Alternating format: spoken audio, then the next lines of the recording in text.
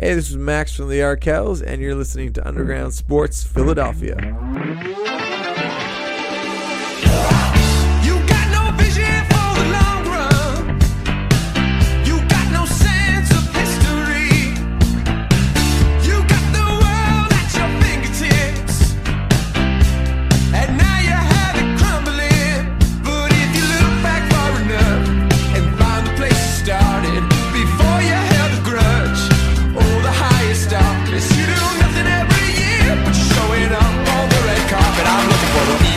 Champ. I'm looking for the people's champ.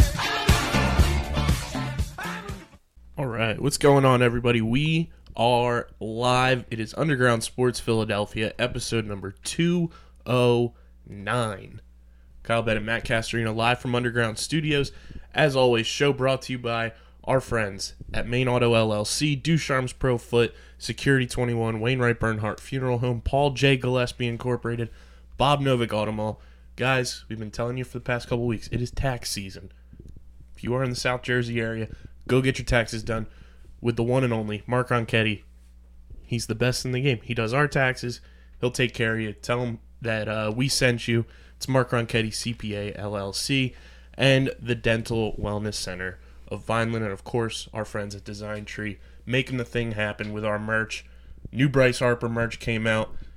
Absolutely blew us away. They designed it for us. We just gave away 2 hoodies to kick that merch line off. Go get it. Baseball season's right around the corner. Use the promo code DSGN10 for $10 off at checkout. What's going on, Matt? I am living the dream. We got to witness a fantastic win by our 76ers last night, celebrating the podcast's anniversary in style. But since the last time we were live, trades went down because Elton Brand likes making trades, at the wee hours of the morning. And the Sixers acquired Alec Burks and a former process Sixer, Glenn Robinson III, for 3 second-round draft picks that were not those high-end picks that belong, to the Knicks and I believe the Cavaliers. For Elton to be able to pull off a trade like that, get 2 players for just, some low-end draft picks, I was pretty impressed. And then, of course, Jonah Bolden and Trey Burke were both waived, and the Sixers also traded James Ennis to Orlando, who had to waive his no-trade clause in order for that to go through, for what is potentially going to be the second or the very last pick in the second round, because it is the Lakers' second-round pick. Yeah. The second-round picks we gave up weren't any of, like you said, any in the low 30s, which is good because those still hold some value for us and for any potential future trades. And you get 2 guys that are going to help you for the rest of the season and hopefully in the playoffs, and that's the point of stashing kind of second-round picks like this, is you're able to, kind of pry away some guys that can help your situation for pretty cheap. And I'm looking forward to seeing how we ruin both of these players and how they stop being 40% three-point shooters and shoot 26%, and we see them 2 minutes a night. In all seriousness, we actually talked about Alec Burks a little bit. We did. And about his potential impact, and my only concern was that we had another Burke player here, singular, that got little to no playing time, despite being a guaranteed contract, which makes it even weirder that he's just straight up waived. I just don't know that Alec Burks is really... it's just weird that we had they're obviously not exactly like players, but it's weird that we already kind of had the type of player that we were looking for on the roster, and we just didn't play him. I don't know if it was a locker room issue or what. I know he had voiced some concern a few months ago about his playing time. His dad voiced concerns. Yeah, and whatever. I don't know. And then Glenn Robinson III is, again, kind of an interesting piece, someone that I think a lot of people expect the Warriors to keep, because they're sort of in their own process right now where they're just trying to get these cheap deals and guys that they can sort of lock up for the future as they sort of rebuild on the fly a little bit. And they're obviously in some luxury tax and cap room struggles right now, seen by some of the other trades they made. So yeah, they're interesting pieces, and I think they certainly improve the Sixers. To what extent, we won't know until we actually see them. And we joked about this last night about they're just supposedly going to be getting their physicals today, and are questionable for the game tomorrow. And I mean, this is a trade that was, officially done, yesterday, but it just seems like the Sixers never get their trade guys or any of their Robert Covington took a flight and a red eye and was a pivotal part in the Rockets winning his first game in a Rockets uniform. And we might not see these guys till like early next week. And it's just the Clippers game probably. Yeah, and that's just, I don't know. I don't know what that says about the Sixers and their mentality, and how they do things much slower than everyone else. But it's a good move for the Sixers. It's kind of an on the margins deal, and I think it can't be anything more than an okay move. I should say it can't be anything less than an okay move. There's really, you didn't give up much, and you're getting two very good potential players. They're not very good. They're good bench pieces for what they do. For what they do, in context. James Ennis, frankly, sucked for most of the season, if not all of it. Jonah Bolden was a non-factor. And Trey Burke, we saw like 7 minutes of in the last 8 months. So, salute to them. James Ennis was probably the most eyebrow-raising of the three to leave. I had earmarked Jonah Bolden as someone probably being gone. I didn't think Trey Burke would be gone because of the guaranteed contract situation. I thought Kylo Quinn was definitely, kind of on the verge here of the firing line. We weren't even sure if we were going to see Norvell Pell because obviously there was the whole thing about his contract not being guaranteed anymore, and so yeah, it's kind of strange that you had someone that has a guaranteed contract and a no trade clause gone, and someone that also had a guaranteed contract, cut by the team. But yeah, I guess that's the Sixer way for now. James Ennis, in his farewell posts on social media, says, "I would like to thank the Sixers organization, teammates, fans, and media for embracing me for the past year.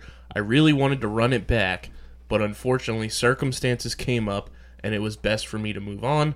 I will miss the Sixers and the city of brotherly love.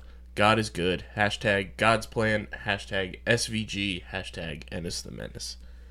That's the weird part that stands out to me. Is like, I wanted to run it back, but circumstances came up, and I was getting 2 minutes a night, a week maybe. Yeah, I think it might have come down to playtime for him.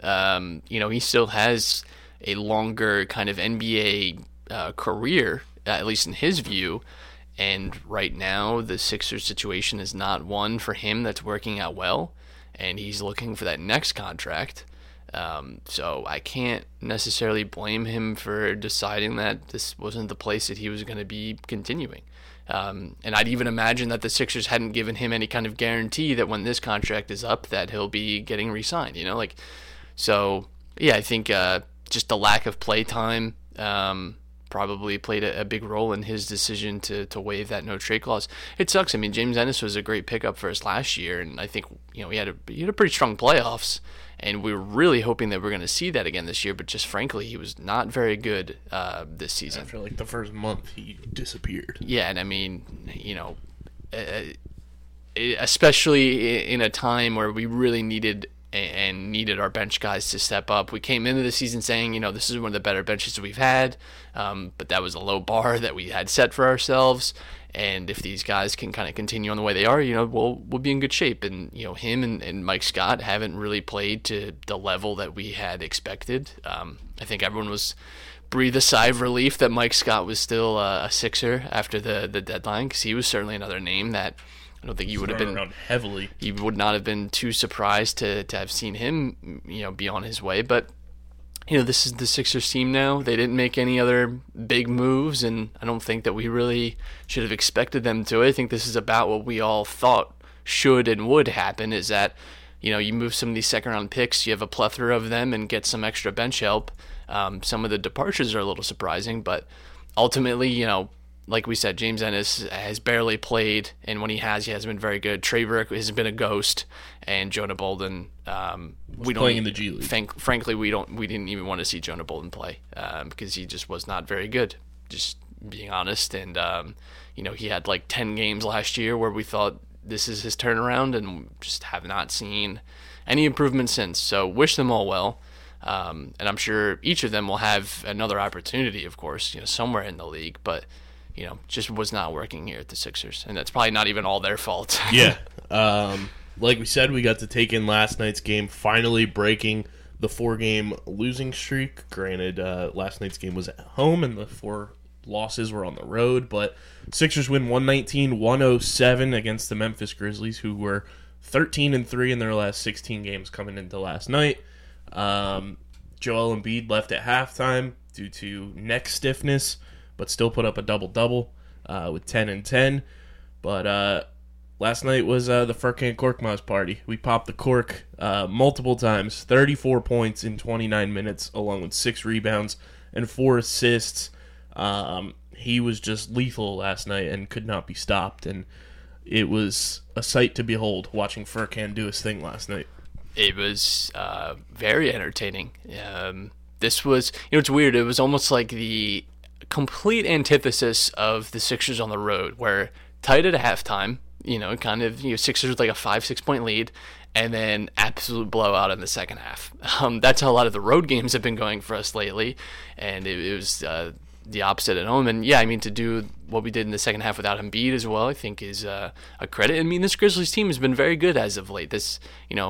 I think coming into this season, everyone kind of expected them to be a little bit of a lottery team, especially in like the higher end of the lottery, but they're a fringe playoff team in a very difficult West, a very difficult division. So you have to give them credit for how they've played this season. And, I think Sixers did very well to shut down a lot of their bright sparks, Ja Morant being probably the biggest spearhead of that all. And I thought it was an impressive win by the Sixers. It's a good bounce-back win, especially on a back-to-back, too, by the way. They were away to Milwaukee in a game that frankly sucked on like almost every level. Come back and, quick turnaround against a pretty good young team.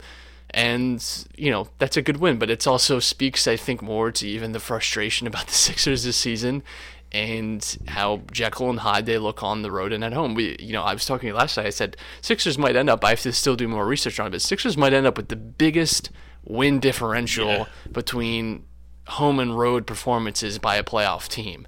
Even if you go back to like probably even some of the worst teams, if you go by like win percentage difference, it's probably going to be massive. Right now, you're talking about a 13 or a 14 swing between those two. Like that's not natural. 23-2 at home. Yeah. 9-19 on the road. Like that is like, even if you are, and we've said this before, even if you're just like right below 500 on the road, like this team is in such a drastically different spot. And I was optimistic about that road trip that we just took. I thought, maybe they'll surprise us. We might, pick up 1 or 2 wins, and frankly, and it wasn't even competitive. That was the worst road stretch we've been on. Even going back to the Hawks game, before you even got into the gauntlet of those 3 really tough games. So I don't know what it is about the road with this team. I don't know what the malfunction is. I don't know if preparation, mental, whatever it is. There has to be some key to unlock this, because it is not normal in any way to watch the team do what they did Thursday night against Milwaukee and then on a back-to-back come home and play a good Grizzlies team and do what they did to them. Like that without Embiid for a half. Without Embiid for a half. That just shouldn't. And Josh Richardson playing, just making a little bit of a comeback. And you miss some of your other quote unquote depth guys because you're in this trade limbo right now. Like it was theoretically, this was a weaker team than we'd been putting out for, some of that road trip, because we're missing guys. They're frankly not available at all. So I just, it kind of puts you just at a loss for words as to what to even think about this team, because just that they can be that wildly inconsistent on a home or road basis is frightening. And there was the stat during the broadcast of the Bucks game that they were 1-11, now 1-12 against winning teams on the road. That's not good. And there's really no argument you can make to say, well, they've been competitive and some. Yes, but you have to win. You just have to. And that one road win against a winning team was quite a while ago now against Boston. Like that, you're looking down the barrel of a month and a half since that game, 2 months. Like It's not like that was recent history, and recent history has shown that they're frankly not even competitive on the road. That is really worrying because we know this team, frankly, is not going to be a 2 seed. It's really unlikely at this point.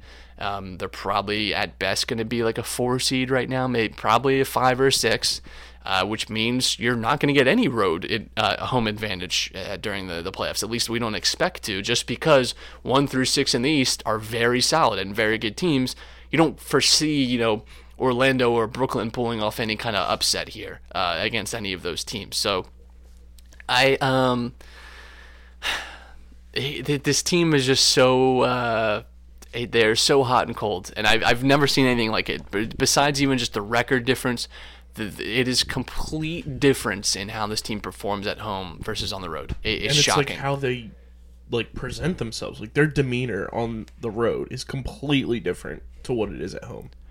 And even the execution, just the sloppiness. It's like I think part of it now is definitely mental, because you watch them just make these really errant passes, and the Sixers are prone to that just because of kind of the way they play with the transition. And Ben, he has at least 1 or 2 turnovers a game where it's like, yeah, he's just going full speed into 4 guys, he's going to turn it over. But I mean, just like sloppy passes, like miscommunication a lot. And it baffles you. It's so confusing and concerning that this team cannot look even a sliver of a shadow of themselves when they're at home. It really boggles the mind. Every other team that is in the top 6 in the Eastern Conference has at least double-digit wins on the road. Sixers only one with 9. And it's just, I don't even know when the last road win was. It was the Knicks, wasn't it? Or the Nets. The following day, it was, I think, that Knicks-Nets, and then we went to Toronto. I think it was that Nets game was the last one that we won on the road, which feels like forever ago at this point, even though it wasn't that long. But yeah, January 20th. You're 3 weeks away from that, and I just. It leaves you speechless, and I don't know when it turns around. I thought, for a little while, I kind of convinced myself that the team just gets all unlucky. They've been competitive, and they have been in some of these road games, but it's at a point now where there's a legitimate issue with this team when they go on the road, and it needs to be sorted. And I think there was a lot of doom and gloom about this team. Last night you heard boos, and frankly, intros. What's even weirder is that it's not like, I didn't think last night was some unbelievable home court advantage. Like, it was a pretty subdued crowd. Yeah. Especially considering it's like a Friday night against a pretty interesting team. Mike Scott Hive was out there. It was a Hive night. Like, there was plenty of reason to be like, a little active last night. And frankly, it was pretty dead. And I mean, there was even negativity at the start of the game. There was, like you said, there was boos for everyone in the intros. Actually, it wasn't even just the usual suspects. Everyone got booed, even Embiid. Obviously some to a higher degree. Horford, I think, got probably the worst, and then followed by Brett, probably got the worst boos. But it wasn't like this crowd was like amazing and it's like raucous and it's like, how can any team win here? It's like, that's what makes it even more confusing. It's like, I think Philadelphia does in general have a good home court, home field advantage no matter the sport, and we've seen that. Yes. But I didn't think like last night was like, I've been to great Sixers games. I'm like, we were at Game 6 of the crowd was absolutely unbelievable for that game, and you could feel it, and you could feel that energy. I went to a Magic game last year, and it was like you could feel the energy in the arena. Like last night was not one of those nights where I was like, wow, this is down to the Philly crowd. I was like, yeah, people were like, meh. And that speaks to just how these fans feel about this team right now. In my opinion, it's like, the expectations, because of the struggles on the road, because of the struggles on the road against those top teams, it is so bad. There's little to no expectations for the Sixers team right now. Yeah, I mean, I think people actually expect to be disappointed. I think most people probably went into last night thinking, yeah, we dropped our 5th straight here. And I mean, you wouldn't have even been totally shocked. Again, on a back-to-back against a good Grizzlies team. This team typically isn't good on back-to-backs. I was even surprised Embiid played, to be honest, considering he's working himself back into I think that's probably why he was shut down in the second half, is like just going to take absolutely no risks at all. If he has any kind of stiffness, tightness anywhere on his body, we're shutting him down for the night, and giving him, that kind of extra little bit of rest. But, it's just they're such an enigma, and it's going to be incredibly fascinating to see how the rest of the season plays out, and obviously the playoffs as well, because so much now is riding on this team, and you've locked yourself into this roster. Trading Horford is a huge task. We're not moving Tobias. I don't ever really see that happening, to be frank. And I think we're both fine with that because... Yeah. I've sort of put Tobias's contract out of my mind.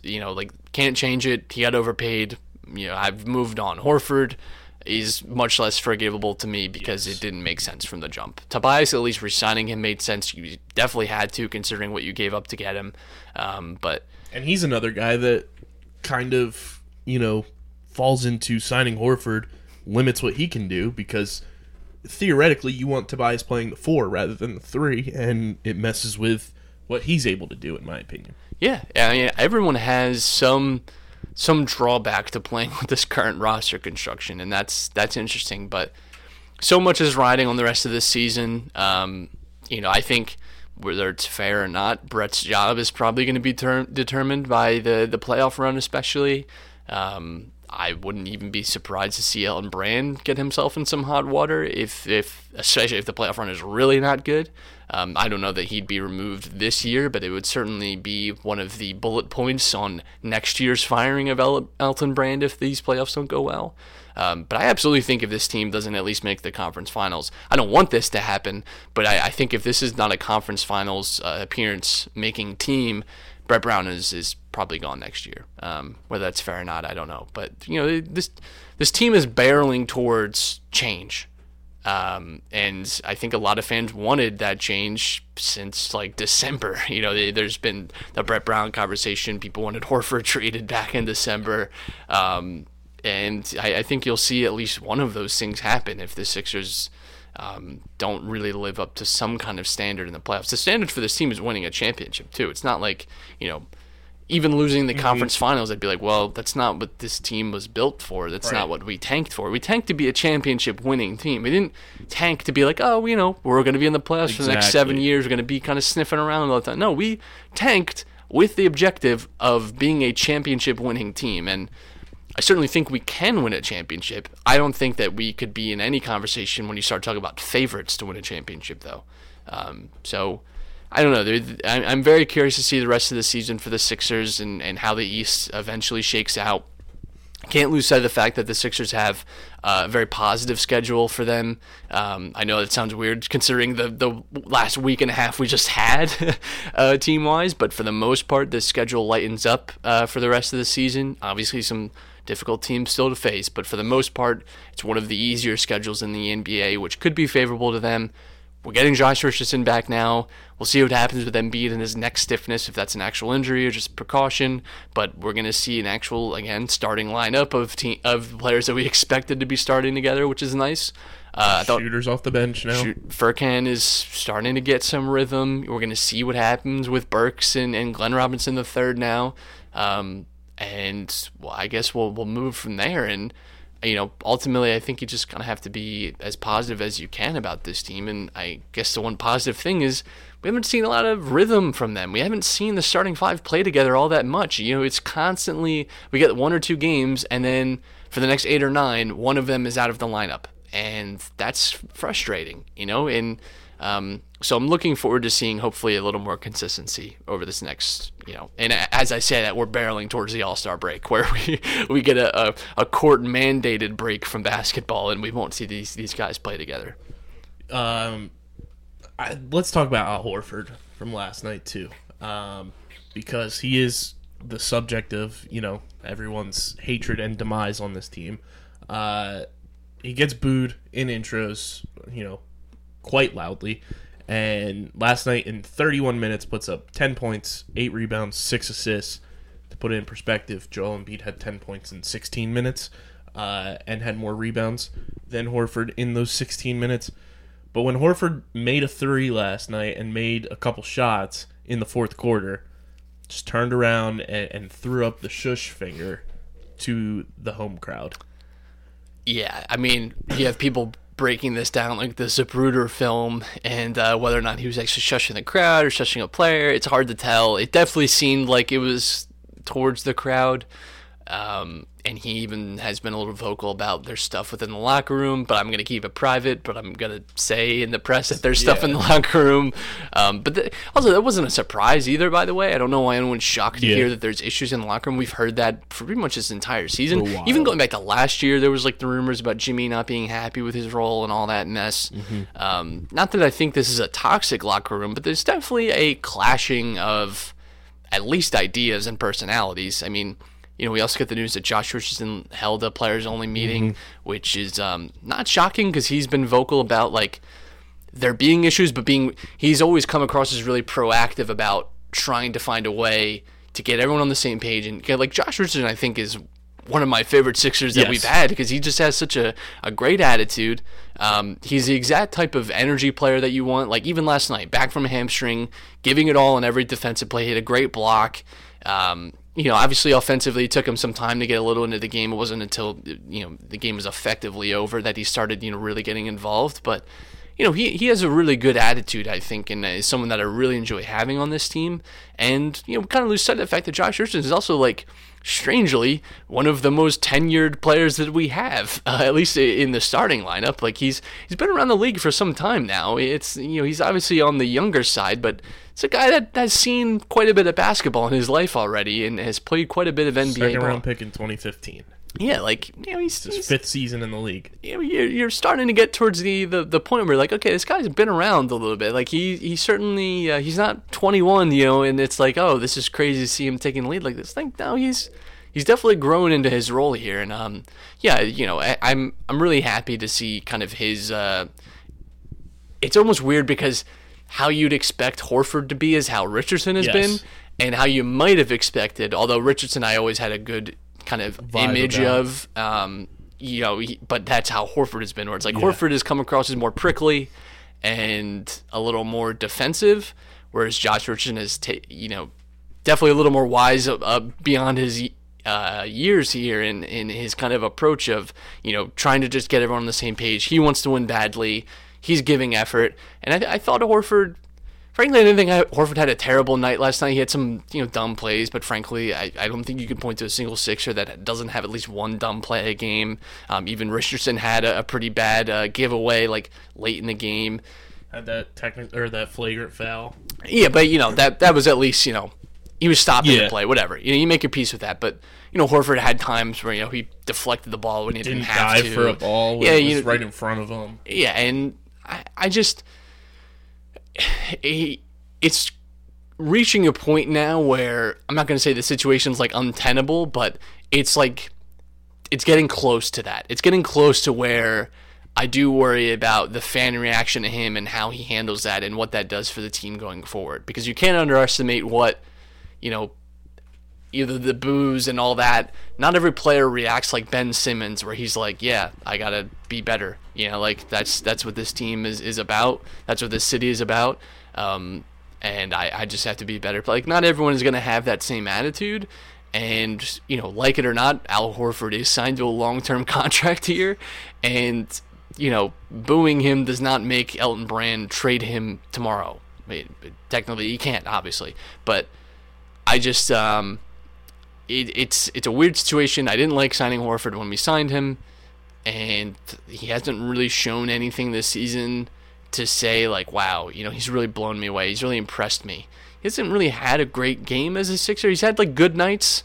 What's weird about Horford, though, is that I do think some of the reaction to him is really over the top. I don't think Horford has been great, but I also don't think he's been as terrible as people have made him out to be. And I think it's more just a reaction of his attitude that I don't think a lot of Sixers fans liked him to begin with, because he was a Celtic and he had this kind of reputation of shutting Embiid down. We didn't like playing against him, and now he's on our team, and now he's not so great. But he's never been great. In fact, again, he's just a little below his career average with this team. So I don't know. It's such a interesting question when the more you talk about Horford, and everyone's going to have their opinion on him. I'm not sweet on him. I don't love him as a player. I don't. He doesn't do anything that I'm like, wow, that's impressive. Like only Al Horford can do that, and I think he probably even makes more game problems than he solves because of just how the hell is this offense supposed to work. But at the end of the day, we're stuck with him. And it's not like the fans are the ones that have made the decisions on who gets signed and who gets traded. We're sort of at the mercy of whatever Elton Brand wants, and I think it's always a difficult situation, especially when you talk about Horford and Tobias. It's like they didn't sign they signed the contracts, but they didn't offer that contract to themselves. Like Elton Brand did that. Elton Brand overpaid Tobias. Elton Brand overpaid and oversigned Al Horford. Like, Elton Brand panicked because he couldn't get Jimmy Butler to buy into Philadelphia and had to go make a big splash elsewhere. Like, and JJ was leaving.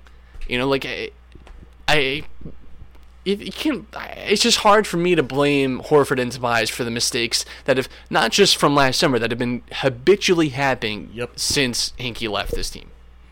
And not even left, was forced out of this team. Yep. So, I don't know. I think it's no one's ever going to... It's a tough issue because you're not really going to convince anyone on either side to, the only thing that's going to happen as time goes on is probably people will start to hate... More people start to hate Horford and dislike him and want him out. No one in the anti-Horford camp is switching sides. Nothing they're going to see is going to convince them. I don't necessarily blame them either. It's eerily similar to Jake Arrieta because everybody, including us, wanted Jake Arrieta here because Phillies needed pitching. And he got here, and he was absolutely dreadful. And he still is. And like you said last night, he is like Sandman from Spider-Man, and it's just going to crumble by Memorial Day. And that's what Al Horford is. He's that clunky piece in this offense for the Sixers that makes everyone around him less able to do what they're good at, and that is on Elton Brand because he's the one that offered the contract to him. And how is Al Horford going to turn down that money when it was not offered to him elsewhere? Yeah, I mean, we'll see what happens in the playoffs this year. I think it would be absolutely hilarious if Horford hits like a game-winning shot in like the finals. I mean, I still have optimism about this team, but my concerns have only grown as the season has gone on. I haven't felt at ease. Last year I felt a lot more at ease as the season went on. Like, okay, like wow, like team's actually really good. Like as the season has gone on here, I'm like, that hasn't gone away at all, has it? And I think some of the issues have only kind of, recently popped up. Like this road stuff. Again, like a month and a half ago, I was like, I think this team's gotten a little unlucky on the road. They've had really tough road games.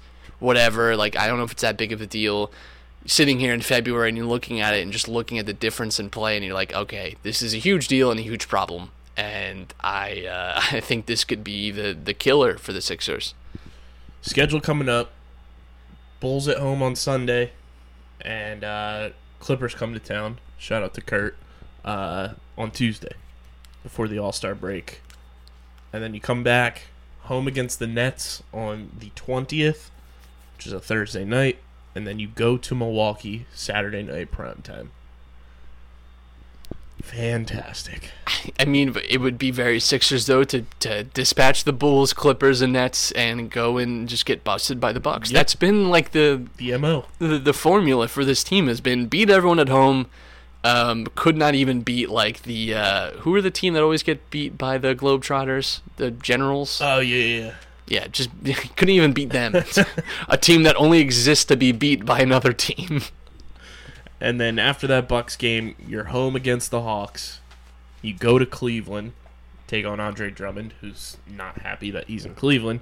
And then the Knicks come to Philly to wrap up the month of February before you go on the road for a nice little California road trip in the month of March, where you take on the Clippers, the Lakers, the Kings, and the Warriors, which will probably result in 4 losses, knowing how this team goes. Yeah.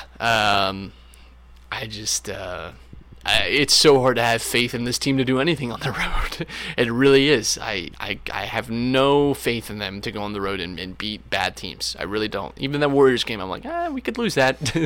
we could absolutely lose the Warriors.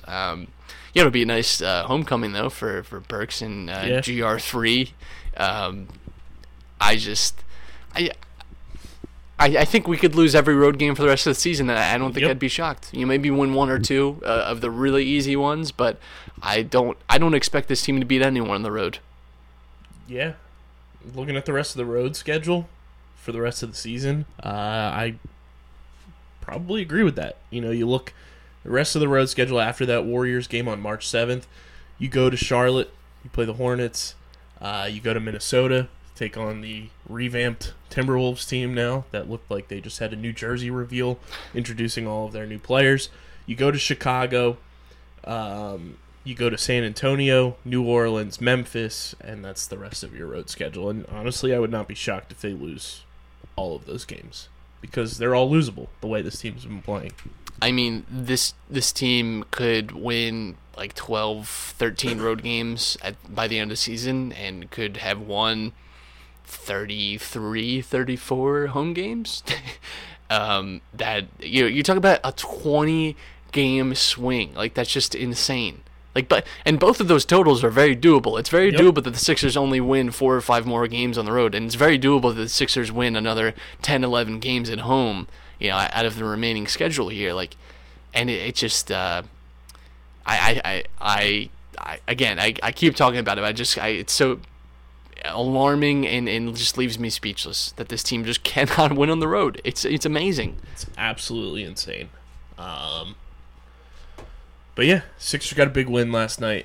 The pieces should be coming in Glenn Robinson III and Alec Burks, and we'll see what happens because it's going to be a wild ride until this season's over, and we're crazy enough to buckle up and ride that ride. Matt, we are 3 days away from pitchers and catchers reporting in Clearwater, and truthfully, I could not be more excited. Because it's kind of like that palate cleanser now that, the Sixers team has kind of gone really toxic when it comes to just the fan base and watching them and everything. Obviously, Eagle season's over. The Flyers, they're up and down, and the Phillies start anew. They're healthy, new manager, new coaching staff, a new number 2 pitcher behind Aaron Nola. That's about it, though. But, I mean, I think this Phillies team, on paper right now, looks very exciting. I'm excited to watch, what goes down in Florida and this season to get underway and hopefully have a successful season. And I think it's good that the expectations of the Phillies are the total opposite of last season, where they were on the Sports Illustrated cover. They're favorites to win the division, all because they signed Bryce Harper. Now it's like people are like, oh yeah, they're going to be the second worst team in the NL East.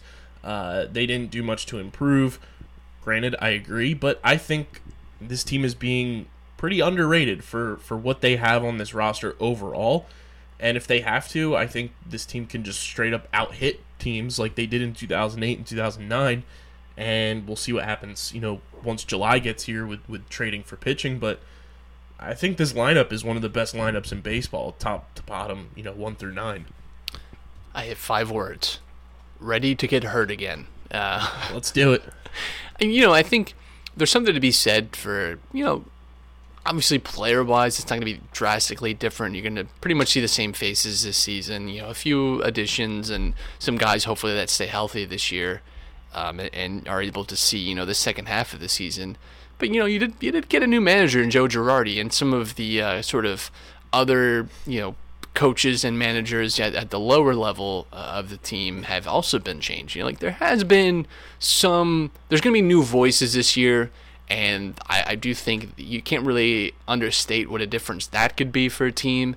And yeah, I mean, there's plenty to be positive about with the Phillies. I don't think I'm not super negative on them. I'm not going into the season nothing doing it for me. I'm excited to watch this team again.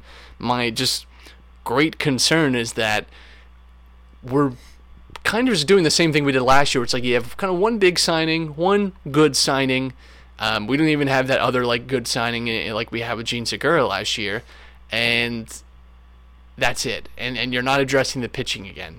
and it just seems crazy to go into the year with the arms that we do, because we know they don't work.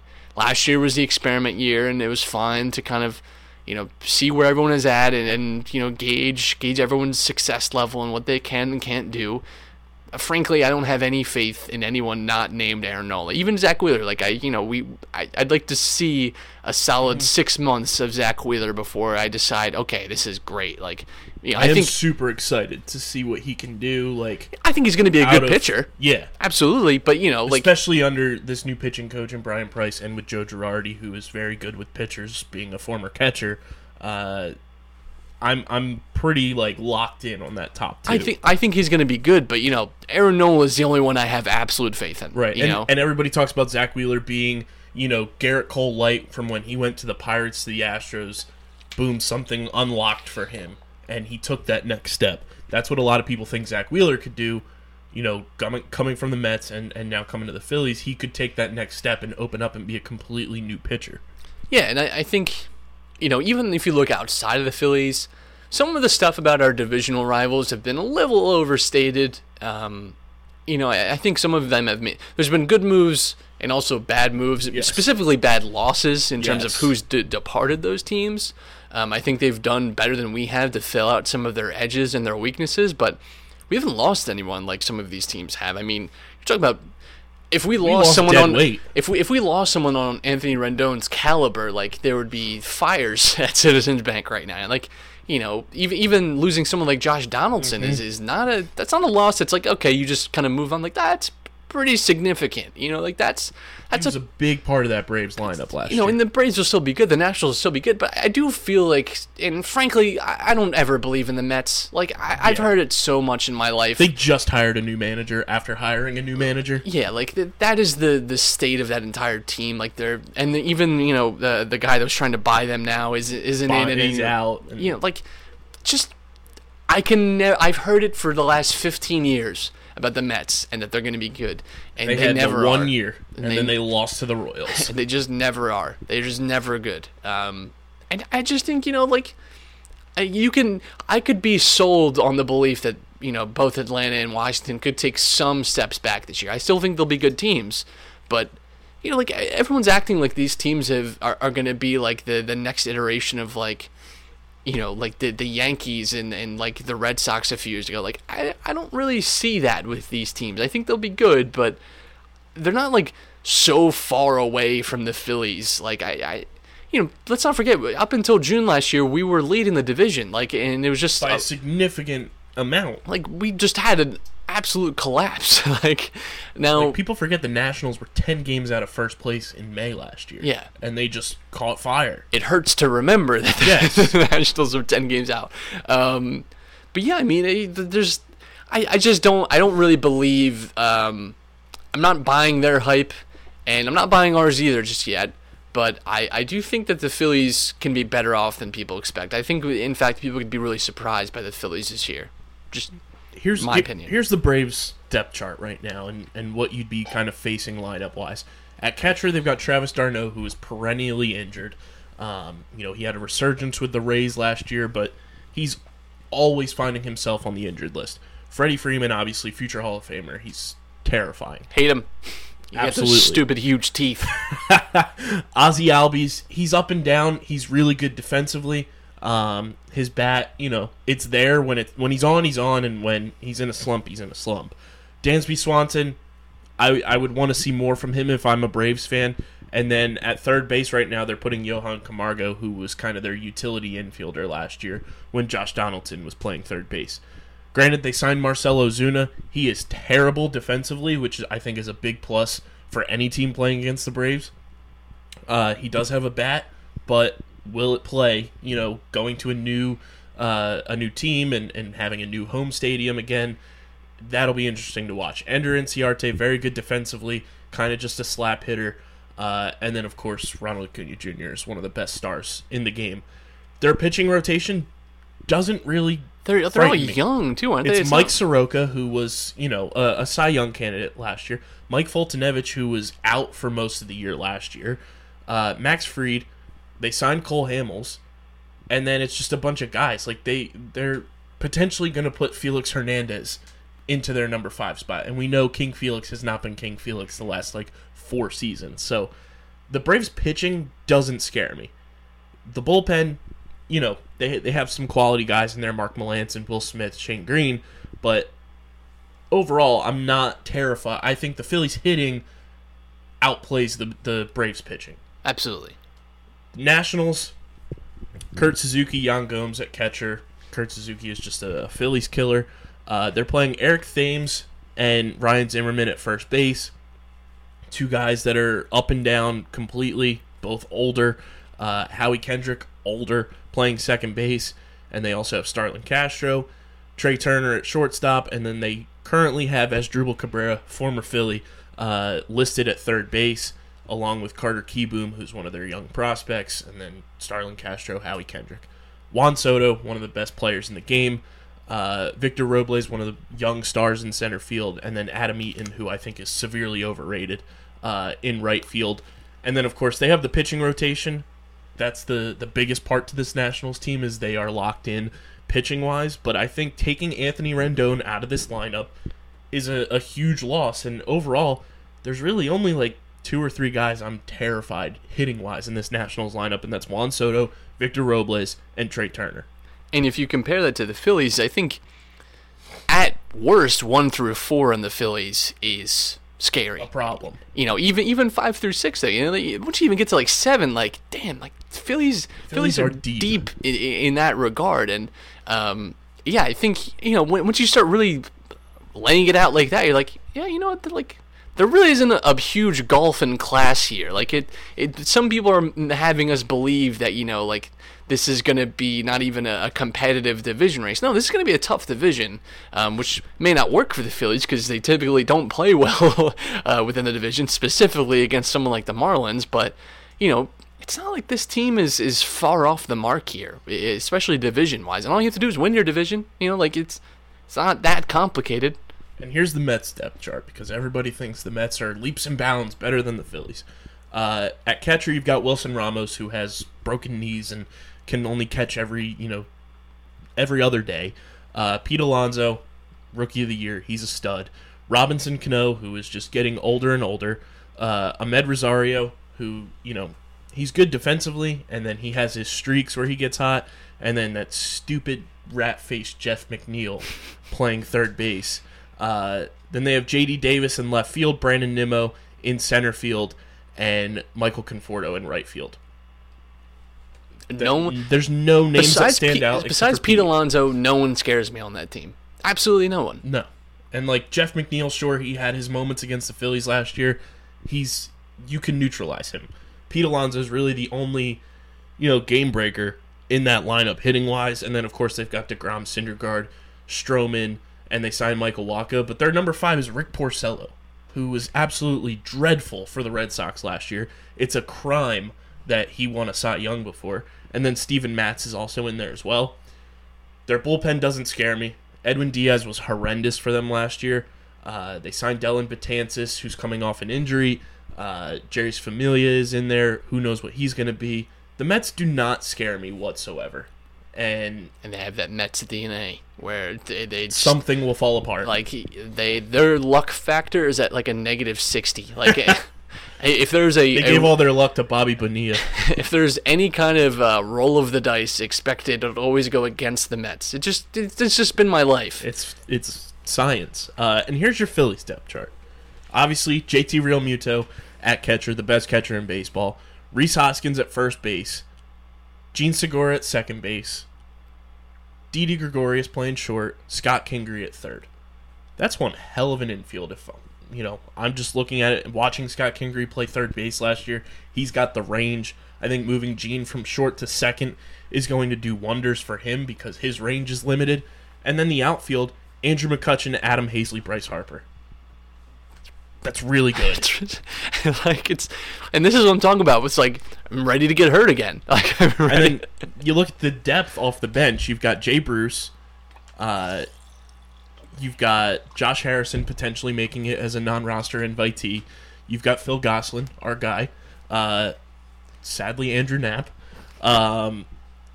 Jay Bruce can play outfield or first base. You've got Roman Quinn. Nick Williams is still in the mix.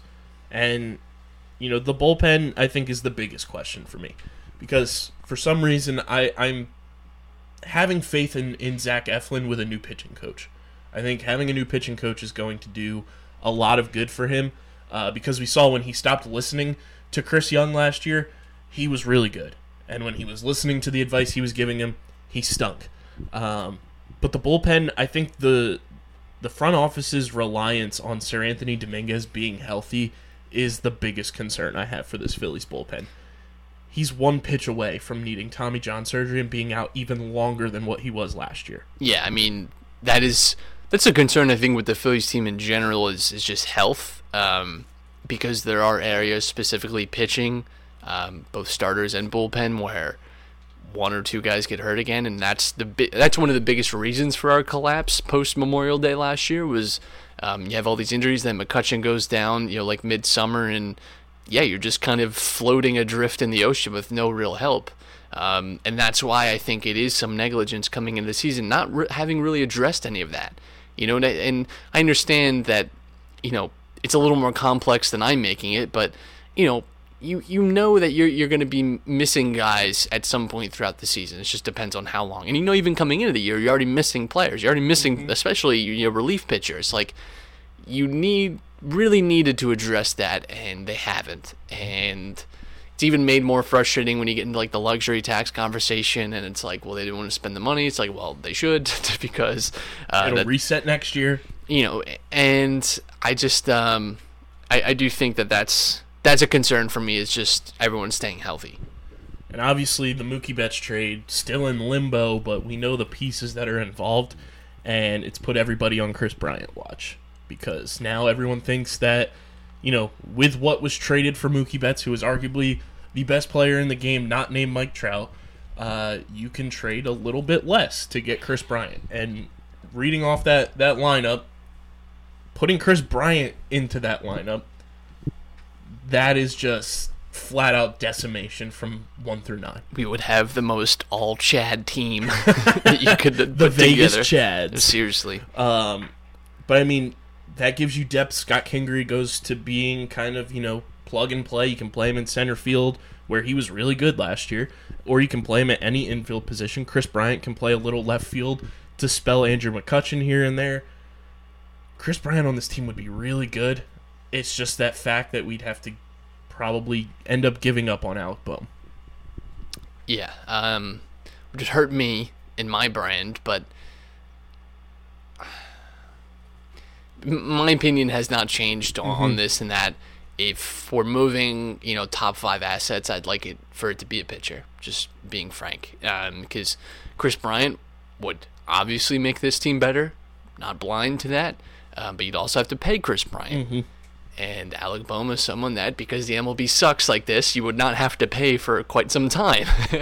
And a team that clearly has an issue with paying, especially luxury tax money, and has already, frankly, doled out some pretty big contracts. Alec Bohm would be the better asset, not necessarily player, but the better asset going forward. Especially with the ramifications of the DH potentially coming in as soon as 2021. Put Rhys Hoskins at the DH, and then you could, have Kingery at third and put Alec Bohm at first, and your lineup becomes even more switchable and versatile. But I agree. I think this team needs to find some way to trade for a pitcher. Where that will be, who knows? Probably won't come until the trade deadline gets closer. All we can hope for is that Zach Eflin and Arrieta are, 25% better than what they were last year. Our fate is in their hands yet again, and that worries me. Matt, the football season came to an end, but it's not over because the XFL starts today. Am I going to watch? Sure. I'm going to watch and see just kind of these new rules, the speed of it. There is gambling involved because they partnered with the King, if you will, hashtag not a sponsor, DraftKings. It's going to be interesting to see how this kind of plays out and if it becomes kind of a feeder program type for the NFL. But I am sort of intrigued because I think it's going to last and be a better product than what the AAF was that I had zero interest in. Yeah, I mean, I think the only issue is that we've seen these leagues continually pop up and brand themselves as, oh, you miss football? Well, starting in February, here's your alternative. And so often they've not just attracted the viewership. And part of that is talent level. Part of that is it's not as ingrained, obviously.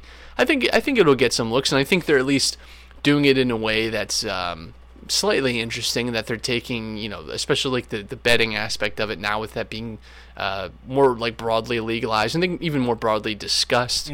And betting sort of links with like the analytics crowd, and if you can get those guys on your side, then that's a good swing for you. So yeah, I don't really have any interest in it because football, frankly, like not really my favorite sport. I might watch a game, but I'm also not really the demographic they're looking at. So it's interesting to me, but I know very little even about the XFL. You're not strapped in. Yeah, same here. Not strapped in like, oh wow, I need to watch this. Like I'm sure there's people out there that are excited for it. Hats off to them. This is great for them, but not really for me, just being frank. Yeah, and I think it's, like you said, I think the biggest thing compared to those other football leagues is that they have the money pockets of Vince McMahon, and they have the TV deals where they'll be on ESPN, they're going to be on ABC, NBC, where all these other leagues, it's you got to find some bootleg stream and your local sports network. Yeah, it's like, okay. For them to be on actual cable TV and being backed for at least the next 3 years, which is what the contracts on TV are for the XFL, is I think a pretty big step in the right direction. You got Andrew Luck's dad as the commissioner of the league, kind of running the show, former NFL quarterback. There's new rule changes. You can have 2 forward passes in the XFL. I think just the speed factor is going to draw in the crowd that is big in the gambling world, because there's so many opportunities to score in this league. So it's going to be interesting. XFL kicks off. Shout out to friend of the show, Tyler Broush. He runs the social entire production for the XFL, so wishing our best to him. But Matt, we are officially 2 years in the books of this whole operation. Done a lot in the last 2 years. Year 2 was a wild ride for us. We got to travel the country and cover a brand new lacrosse league. We made friends with Mike Scott. He wished you a happy birthday in a Philadelphia Soul jersey. It did happen. Bryce Harper came to town. The Eagles won another division. Just a lot of wild stuff happened in year 2, and it wouldn't have been possible without the people that listen to this show. We brought in some new people, partnered with Design Tree, which was a huge thing for us, and they do a fantastic job with our merch. And this thing's only going to keep going. So it's our Allen Iverson year, and our Bryce Harper year. Year 3 is going to be wild, guys. So thank you all for supporting this thing, all because we wanted to sit in front of a camera and talk about Philly sports. And we've been able to do it now for 2 straight years, and we're going to keep pushing and making this thing the best damn Philly sports coverage you can get. We launched a new podcast that's coming soon, Streamer Season. If you're not following it on Twitter, you should. It's at StreamerSZN. Pretty much the premise, it's book club meets streaming services. So it's everybody here on the network that wants to sit down and watch something, whether it's on Netflix, Hulu, Amazon Prime, HBO, whatever it may be. We're just going to chill. It gives us an opportunity to kind of, sit back and relax from the sports world and just hang out with each other, which we don't typically get to do too much just because of what we do, running this whole operation and just with our day jobs and everything. So it'll be a fun opportunity for us to hang out and just, shoot the old SHIT and have some fun and watch some entertaining programming that is available. So make sure you follow that on Twitter. We'll announce when the pod feed comes out, and it's going to be a lot of fun. So stay tuned for that. And obviously follow us on Twitter, guys, at UndergroundPHI. You can follow Matt on Twitter at Matt Castorina. You can follow me at KBIZZL311. And make sure you are following us on Instagram as well, same handle at UndergroundPHI. And subscribe to the podcast on Apple Podcasts. Leave those 5-star ratings and reviews. Let us know what you want to see from us in year 3 content-wise. We've got a lot planned, but we want to hear from you as well. We will announce the Hall of Fame inductees, the entire class, on Wednesday's show. And if you don't have an iPhone to subscribe on Apple Podcasts, you can check us out on Spotify, Google Play, SoundCloud, Stitcher, the TuneIn app, radio.com, iHeartRadio, wherever you get your podcasts. We are there. And we'll be back on Wednesday, hopefully talking about some more Sixers wins going into the All-Star break. And whatever else may come up Phillies-wise, we'll have some reports probably from the media that is down in Clearwater. And whatever else comes up with the Fly Guys. So, as always, show brought to you by our friends at Main Auto LLC, Ducharme's Pro Foot, Security 21, Wainwright Bernhardt Funeral Home, Paul J. Gillespie Incorporated, Bob Novick Auto Mall. It's tax season, guys. Go see our friend Mark Ronchetti and get your taxes done with him. He's the best in the game if you are in the South Jersey area. And the Dental Wellness Center of Vineland, and of course our friends at Design Tree.